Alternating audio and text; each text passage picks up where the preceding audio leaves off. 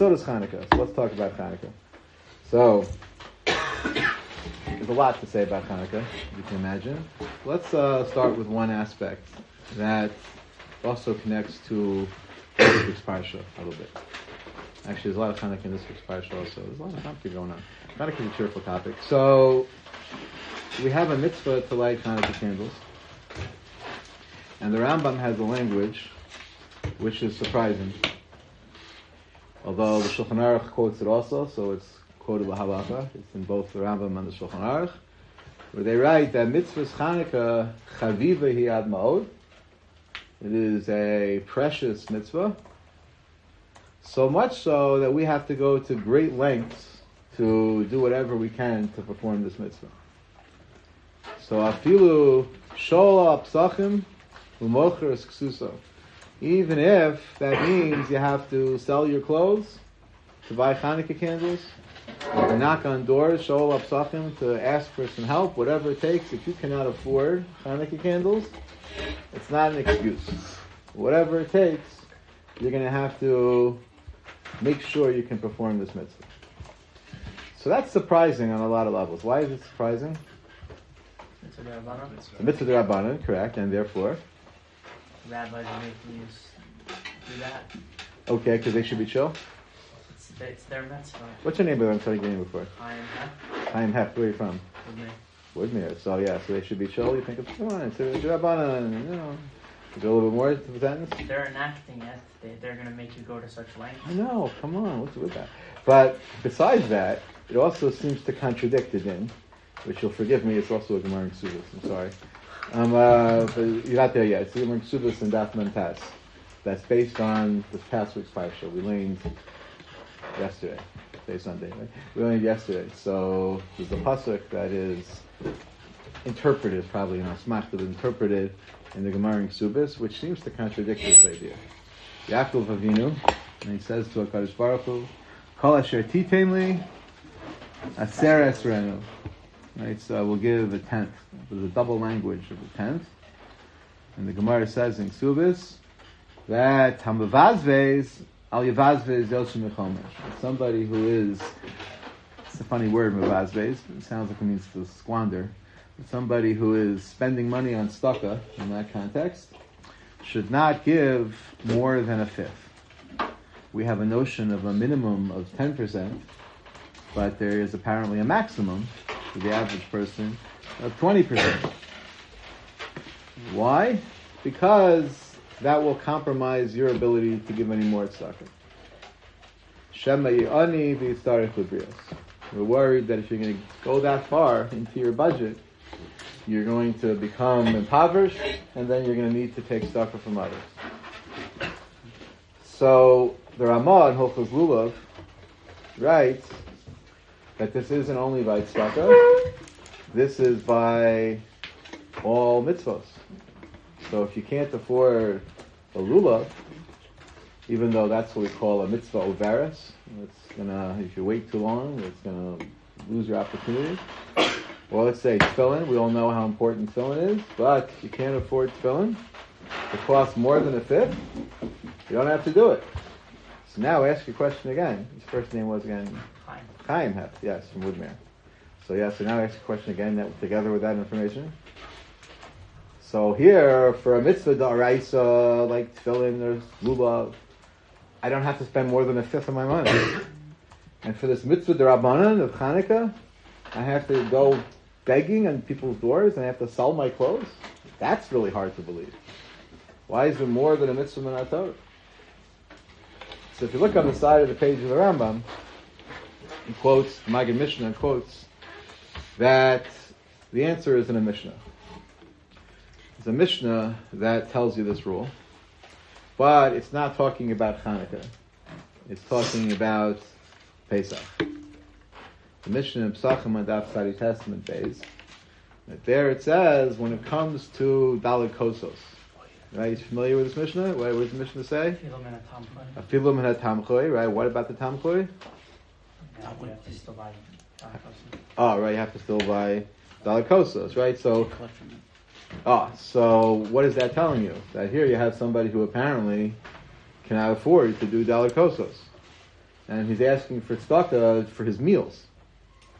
So the Mishnah says that while you're asking for the meals, you also should ask for tzedakah for the daled kosos. So it sounds like that's the source here, that there are certain mitzvos that do have this rule, so that you have to go, right? So what's it called? So Persumei Nisa. Now I know I'm giving you a hard time with every answer, but you'll forgive me. It's a special country club policy. But it's for instructional purposes. You're okay with that, right? So you're right. That's what he says, Persumei Nisa, right?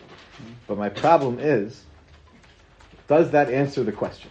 Chaim Hecht wants to know that why is it that for a din d'Rabbanan we should have to go so far? Isn't Persumei Nisa din d'oraisa? That's a good question. Is it? How do you know? I'm not sure that it is, before I put you on the spot too many times. But I mean, maybe. It could be. But the mitzvos that we're talking about are because of Persumei Nisa. Right? So, Daled Kosos, Ner Chanukah, Megillah is also part of the set. This is all the group of mitzvos that we call Persumei Nisa. So, you're right that that's what the Maggid Mishnah says. It's because of the Persumei Nisa aspect. But my question to you is, does that answer the question? Or does it really just shuffle around the question? It basically just recategorizes the question. You're asking me, why should a din d'Rabbanan have this rule? And I'm answering you, there are 3 din d'Rabbanan that have this rule. So did that answer you? Not really, right? It just kind of recategorizes the question. So you had a question about Hanukkah. I said, it's part of the club with Hanukkah and Daled Kosos and Megillah. Okay, but we still have to answer that question. Right? So Persumei Nisa apparently has this rule. That's apparently what that Mishnah is saying. I keep saying apparently because there's always a way to read something differently. And there's always a machlokes about everything. But at least on the surface, that's what it sounds like. That the Mishnah is telling us that a mitzvah like Daled Kosos you have to go begging for, you have to ask for tzedakah, and we can put Hanukkah candles together with Daled Kosos because they're all a part of this Persumei Nisa idea. But how do we understand why Persumei Nisa is so pressing? Why should it be that once we have now rephrased the question without answering it, so what is the answer? So it used to be, why should Hanukkah have this rule? Now it is, why does Persumei Nisa have this rule? So what's the answer to that? I don't have to move in. It's Hashem's cover. Okay, that's nice. So that's what Persumei Nisa is. So for you you should have to, because of the nature of that, you should have to sacrifice to partake in it. Okay, that's nice. It's definitely a good Vartara. It's a nice drasha, it could be. There's a lot to work with that. But also just in terms of the mechanics here. So I'll mention 2 approaches. And I think actually both of these approaches also have a lot to say to us right now. So one approach is one that the Schechter sometimes quotes from the Soloveitchik. That the idea is, why is Persumei Nisa a thing? What are we trying to accomplish with Persumei Nisa? And the Rav understood that it's a type of tefillah. That we're basically saying, God, we love these miracles. We'd really love some more miracles. So keep them coming. So if that's the idea, the Rav said, it's a little bit incongruous that here we're asking God, so to speak, to go outside of his budget. He normally runs the world al pi derech hateva, and we're saying go beyond.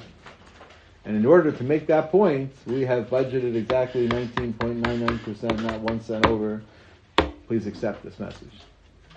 So it could be that what we really need to do here, if we're asking God to go above and beyond, is we also have to stretch. We also have to push and say that just as we're looking for something that is miraculous, is more than what is normally expected, so for that message, we also go above and beyond. That's one approach.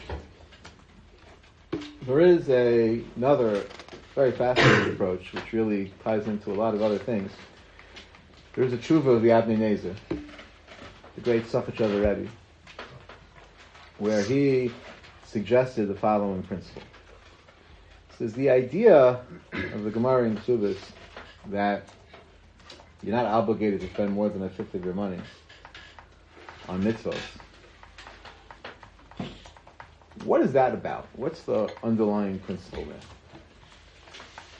So the underlying idea is that we have a principle of ones rachmana patre, that you can only do what you can do. And whatever is more than you're able to do, God credits you for your efforts and your intention. The ones rachmana patre, that if it's impossible for you to do any better, then God will excuse you. So apparently, what Chazal told us with that limitation of 1/5 is that if something costs you more than a fifth of your money, you simply can't afford it. It's functionally speaking impossible. So God credits you with that which you can't do and you want to do. Ones rachmana patre. Says the Avnei Nezer, that is good enough for mitzvos that are between you and God. God says, I want you to wear tefillin. And he knows that it's impossible for you to obtain tefillin, so he'll credit you with tefillin. God says, I want you to take a lulav, and it's impossible for you to afford a lulav, so then he can credit you for your efforts. Without getting into the whole discussion in Achronim, whether it's crediting you as if you actually did it, or not holding it against you that you didn't. That's the whole discussion of the whole sugya in itself. But one way or another, you won't get in trouble for not doing it. But that's only effective if this is between you and God alone.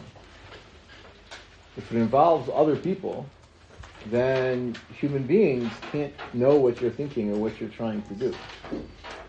This is the yesod a number of Achronim have, actually. You find this all over the place. For mitzvos ben adam l'chavero in general. That when you're dealing with a rule between you and God, we can credit your intention and your effort. When you're dealing with human beings, they need results. Otherwise, they can't know. If somebody comes to you and they're starving and they need some food, and you have a great excuse why you can't give them, they're still going to collapse. It's not going to help the other great excuse, because human beings have these real needs that have to actually get taken care of. So this principle shows up in a lot of places for mitzvos ben adam l'chavero in general. Says the Avnei Nezer, that also makes sense when talking about Persumei Nisa.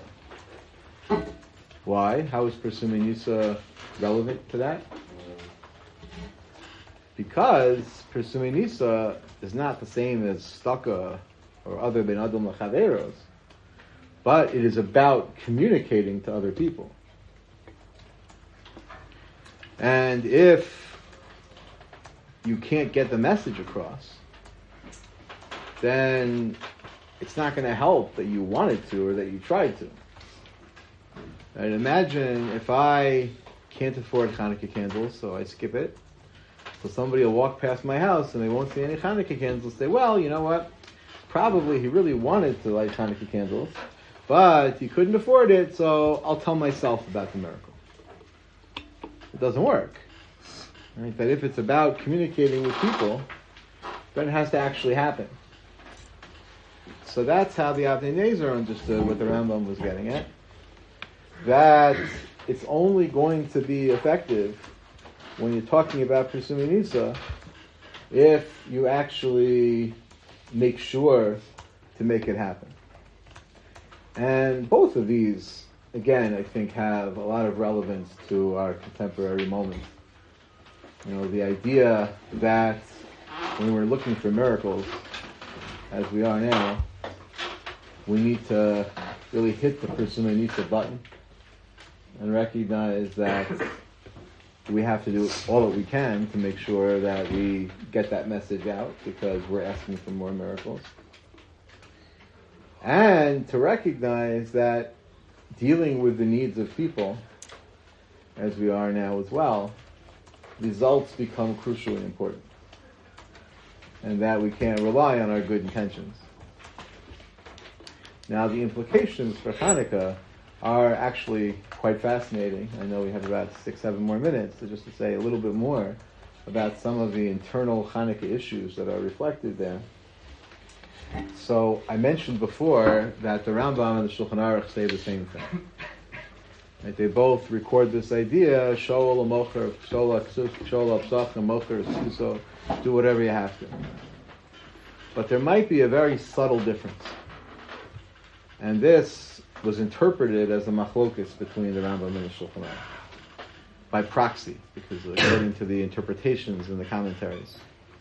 So the Shulchan Aruch, his opinion is commented on by the Chemed Moshe, is quoted in the Bir Halacha. So according to him, reading the Shulchan Aruch, and according to the Or Sameach, reading the Rambam, there is a difference between the Rambam and the Shulchan Aruch when they say the same thing otherwise.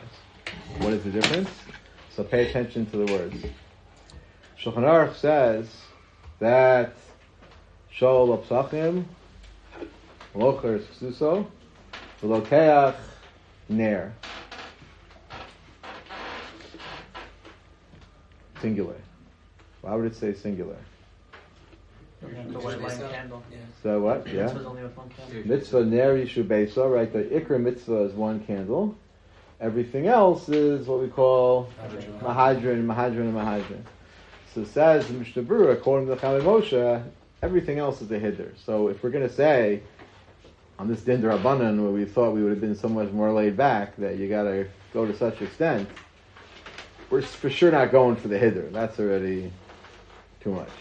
So one candle. If you can't afford one candle, then beg for that. You don't have to beg for more than one candle per household.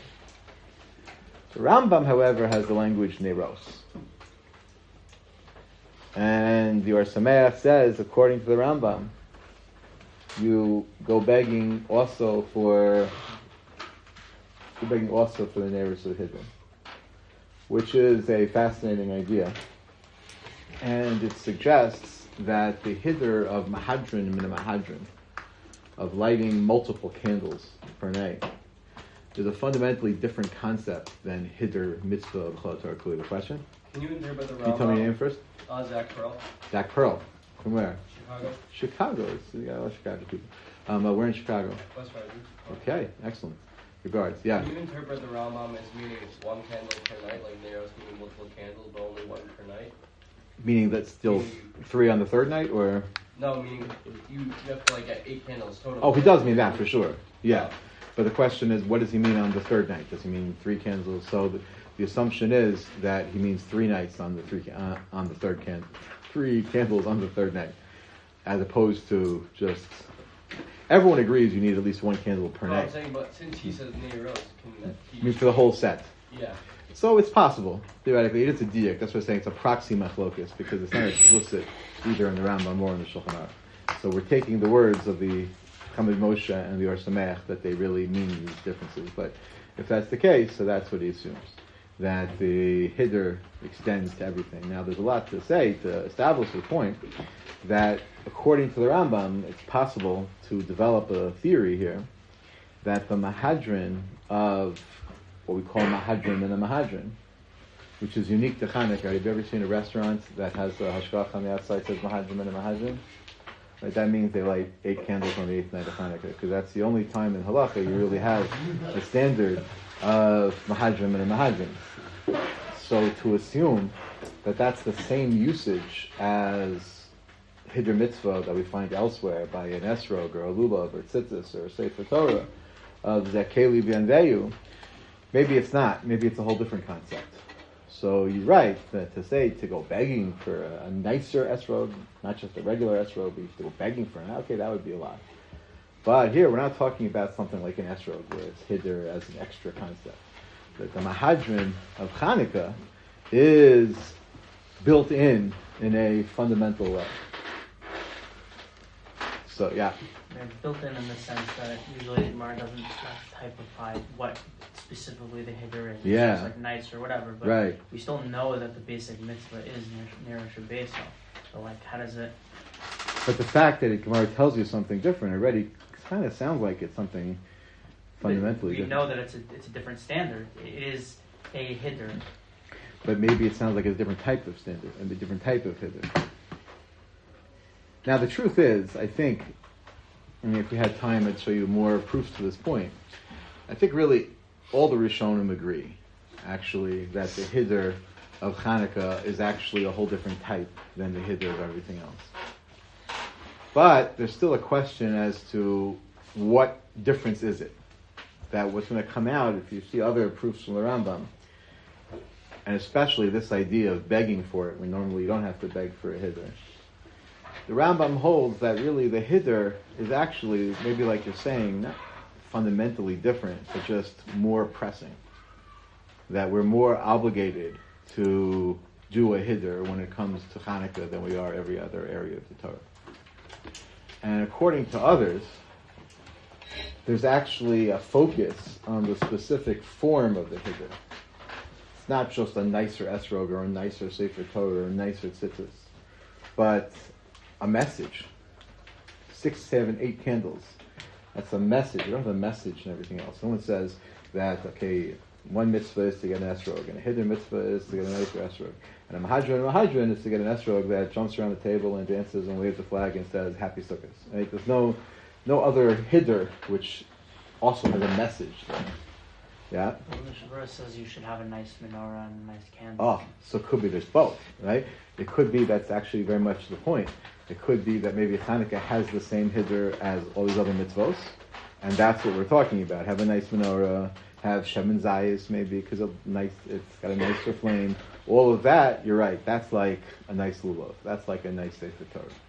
And lighting 8 candles on the 8th night of Chanukah, that's a whole separate story. So it's interesting to note, I'll just say this quickly because we're running out of time, but that could be that there is a machlokas here as to what is the miracle of Chanukah, which is a pretty important question, right? If we're going to be mefarsing this miracle, probably a good idea to know what miracle it is. Right? But we have a whole dinner for awareness, and no one ever tries to find out what the awareness is. So awareness of what? So awareness of the miracle. What's the miracle? What's the miracle of Chanukah? You want to tell me? Oil lasted 8 days. Okay. You say Al Hanisim on Chanukah? Yeah. How does Al Hanisim describe the miracle of the oil? Doesn't say a word about it, right? So when you thank God 3 times a day in your Shemona Esrei on Chanukah, and however many times you bench, you don't say a word about the oil. So that's the miracle? Thank you for this miracle, which you're talking about not at all. So according to Al Hanisim, what's the miracle on Chanukah? The war. So which one is it? Is it the war or is it the oil? Could be both. So the Maharal of Prague suggested that really it's the war. That HaKadosh Baruch Hu, and of course we feel this now with such powerful and raw intensity, that to be saved from a war situation. And we talk about, Rabbim Yad Ma'atim, and it's just mind-blowing how that's been flipped on its head, because now the world thinks that we're the Rabbim and the enemy is the Ma'atim.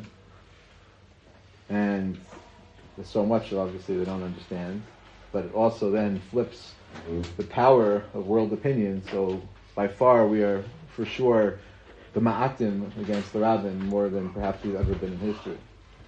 And the idea of Rabbim B'yad Ma'atim, that's the miracle. That's the miracle that matters. But what's the problem? The problem is, it's possible to look at that miracle and say, Kochi v'osim yodi. It's possible to say, okay, we pulled that off. And we could do it again on our own, by ourselves. So what happens at the end of the whole Chanukah story? A fantastic miracle takes place. We are saved in a state of Milchama, which is certainly the crucial miracle of that point in history, and the miracle that we hope to be repeated again and again. But what's the danger? We may not recognize what actually happened. So what happens at the end? At the end, there is a story involving a jug of oil lasting 8 times as long as it should have, which is not as important as winning the war by any standard. And it's a whole discussion in the Achronim, why do we even need it? Maybe you heard this question, right? Tumah Hutra B'tzibur. Could have probably used Tamei oil.